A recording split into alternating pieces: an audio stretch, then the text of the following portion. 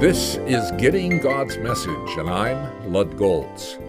In our last visit, we began a study of the next to the last book in the Bible, the book of Jude.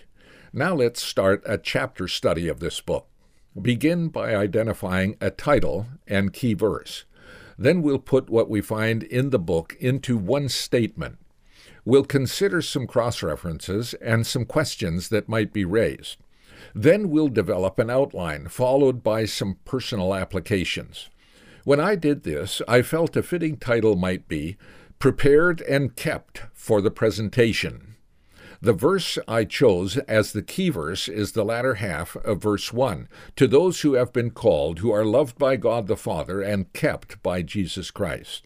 Isn't that a comforting and confidence-building thought? As Christians, we are called, loved, and will be kept. If you link this up with the closing benediction in verses 24 and 25, it's clear that God is able to not only keep us from falling or stumbling until the day He presents us in His presence, but also to prepare us for that glorious day.